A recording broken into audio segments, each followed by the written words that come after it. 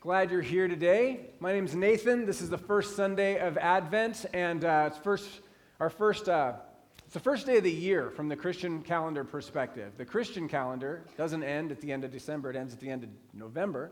And so this is the new year. This is the first Sunday of the new year, first Sunday of Advent, when the story that is told through Scripture begins with the anticipation of the coming Messiah. And it's also a fifth Sunday, which is a full family worship day for us. So we've got everybody together, which is super. We're going to begin Advent together as a full church family, and we're going to end it together on December 23rd, which is our Christmas Eve gathering.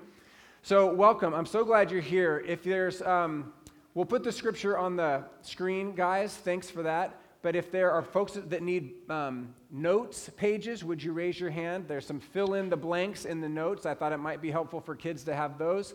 Also, if there are baskets near your chair, and you can hand those down today, that would be helpful. There should be pens in there, or if you're new and would like to hand off your contact information, we can stay connected with you that way. Finally, we'll collect those cards later. We created these bookmarks, which I hope you'll grab. The Advent season is about a 4-week season. It's a great opportunity for families, for your household, to intentionally engage in a season of preparation together by praying together or reading Scripture together. This often is a challenging thing for us to do. Many of us value it, but have a hard time consistently staying engaged in some kind of a family Bible reading experience throughout the year. So the hope is that potentially you could do this or engage in this during some of the main seasons of the year, like Advent. So we've placed scripture readings on this bookmark. There's 5 per week. You can start tomorrow.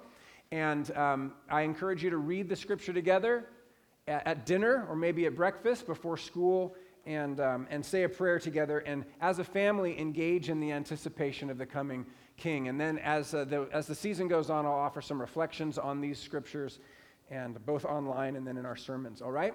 Great. So guys, I am so glad that you who are normally in Emmaus Kids Ministries are here with us today, and I'm going to try my best to preach to you, the little kids, and hope that the adults will be able to keep up with us. All right?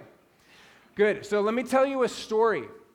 A long time ago, there was a great kingdom, but it was in conflict. It was a kingdom in conflict. A whole lot of war and division happening. Part of the kingdom was called Israel, and it had already been taken over and destroyed by another country. The other part of the country was called Judah, and it was under serious threat. There were pressures from inside and pressures from outside.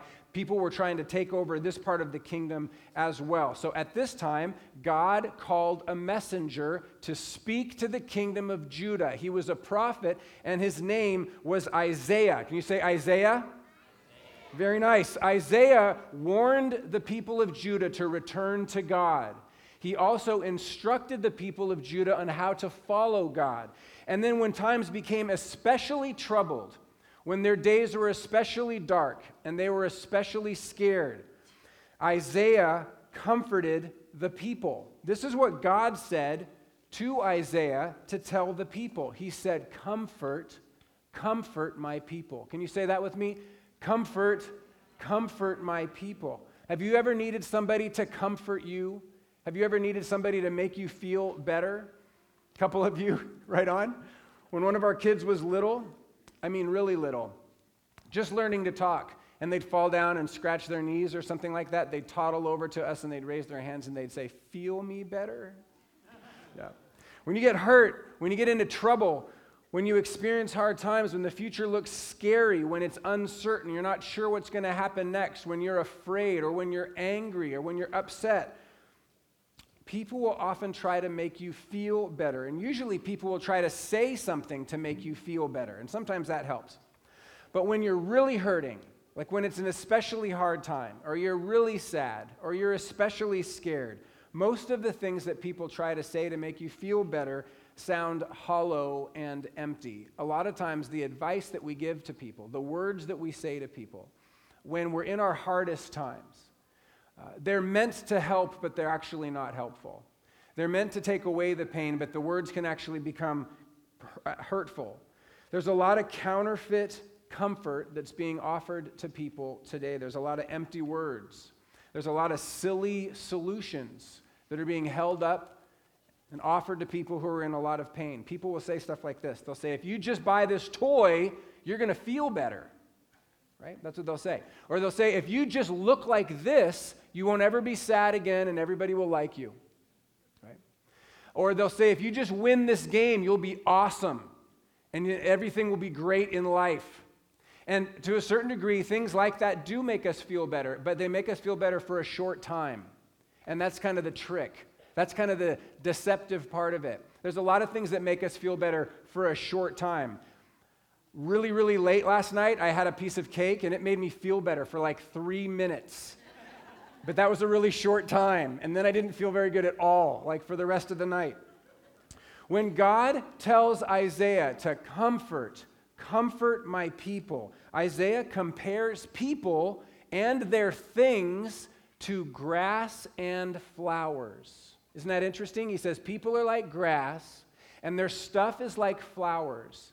In other words, it goes away really fast. It withers and falls. In other words, it doesn't last. He says grass withers, flowers fall. But then he compares grass and flowers to something very strong, something that lasts forever. He says, but the word of our God endures forever. In other words, when everybody around Isaiah the prophet is looking for comfort, is looking for something to feel them better, right? To make them feel better. And they're looking to all this stuff, and they're looking to all these people. Isaiah says, here is your God. Isaiah 40, verse 9. Here is your God. And he's saying, look to God for comfort. It's a simple message, but it's one that we resist all of the time. Look to God for your comfort. And then Isaiah paints this really beautiful picture with words. This is what he says. God tends his flock like a shepherd. He gathers the lambs in his arms. He carries them close to his heart. He gently leads those that have young. Let's read this together. Can you see it on the screen? Let's read it.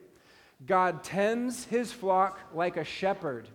He gathers the lambs in his arms. He carries them close to his heart. He gently leads those that have young. So he paints a word picture, and I think that what Isaiah had in mind when he was speaking to the people was a picture something like this. God who would come and pick up and carry his people like a lamb close to his heart and take care of them and make them feel better. Now, second half of the story, are you ready? 800 years later, long after the kingdom that Isaiah spoke to had been destroyed and was gone, God called another prophet to speak to the people, and his name was John. And John was a baptizer. People would come to John because they were returning to God, and they wanted him to baptize them in water. Now, many people were coming to John looking for comfort, but here's the thing. They were tired of the counterfeit solutions that had been offered to them for a long, long time. They were tired of the unhelpful help. They were tired of the hollow and empty words that had been spoken to them. They were coming to John looking for deeper, truer comfort, hoping for something that would last, something that would endure, something that wasn't like the grass and wasn't like the flowers that was here today and gone tomorrow, but something that would last for a very long time. And here's the thing, they didn't want to just feel better. They actually wanted things to be right again. They wanted their relationship with God to be right again. And they wanted their relationship with others to be right again. And they wanted the things in their world that were broken and violent to be right again. And what they wanted was what the Jewish people referred to as shalom, which is a deep peace, a lasting peace, but more than peace, a situation and a state in which things are right. Things are the way they're supposed to be. Things are the way they were created to be. Things were the way they are or were before people sinned against God. They were searching for shalom. So one day, John's baptizing the people, dunking them into the water, bringing them back up, dunking more into the water, bringing them back up, and he starts to teach. And he actually quotes the passage from Isaiah the prophet, who lived 800 years earlier, and he's teaching the people who are coming to him from the words of Isaiah. And then he looks over the crowd at one point, and he sees Jesus. And almost nobody knew who Jesus was at this point.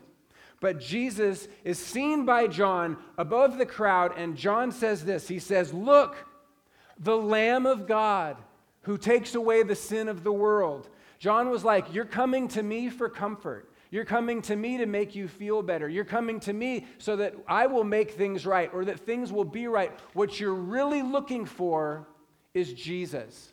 He says, Jesus is the one that you need. You're looking for Jesus, the Lamb of God. Friends, when those around us are scared, when those around us are searching for something, are sad or broken or experiencing deep disappointment, when they're looking for help, when they're looking for comfort, when all sorts of things we might say, there's all sorts of things that we might do to try to help. But here's what I want us to consider over the next couple weeks in this season of Advent as we lead up to Christmas. Ultimately, the best thing we can say, the only thing that really makes a difference, the best thing we can do, listen, the best we have to offer is Jesus. Right? Jesus. Jesus is with you. That's enough. Okay? That's enough. The story of Christmas is the story of God coming to be with us. The fact that Jesus is with us is the best thing we can say, the best we have to offer to anybody, no matter what kind of situation they find themselves in. He is the true source of comfort. Jesus is with you. That's enough. That's got to be enough. Right? What do you think the man in this picture is looking for? What do you think he's searching for? Do you see the man? Susan Leeson designed this cool image, and she put a man where the eye goes. Do you see that? What do you think he's looking for? Probably not some counterfeit comfort, probably not some empty words, some hollow solution. No, he's searching for something deep. He's searching for something that lasts. He's searching for something enduring. He's searching for a peace that reaches into every part of his life. Financial peace, peace with his family, peace in his spirit, peace in his relationships. He's looking for peace that lasts, peace that's enduring. He's looking for a state of being where everything is right again. He's searching for shalom. The Bible says that Jesus is the Word of God that endures forever. The Bible says Jesus is the Lamb of God who takes away the sin of the world. The Bible says that Jesus is the Sar Shalom. Do you know what that means? Jesus is the Sar Shalom. He is the Prince of Peace. And he is with you. And in the end, that is the only source of real comfort. The fact that Jesus is, and Jesus is with you, that's where true comfort comes from. Jesus is with you. That's got to be enough.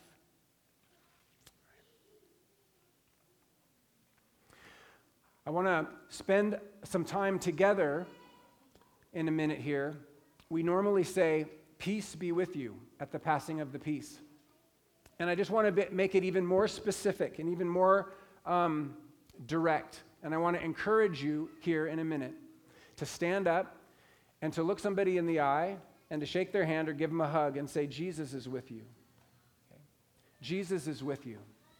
And my prayer for us as a church and as a collection of families and individuals this Christmas season, this Advent, is that we will lean into this familiar truth and that will make a deep difference in our life. Amen? Amen. Let's pray together. Thank you, Lord, that you have come to be with us. Thank you that our whole family can be affected, whether we're on the top of the mountain or we're experiencing the darkest days of our life. May your presence make a difference. May you be our peace, our shalom.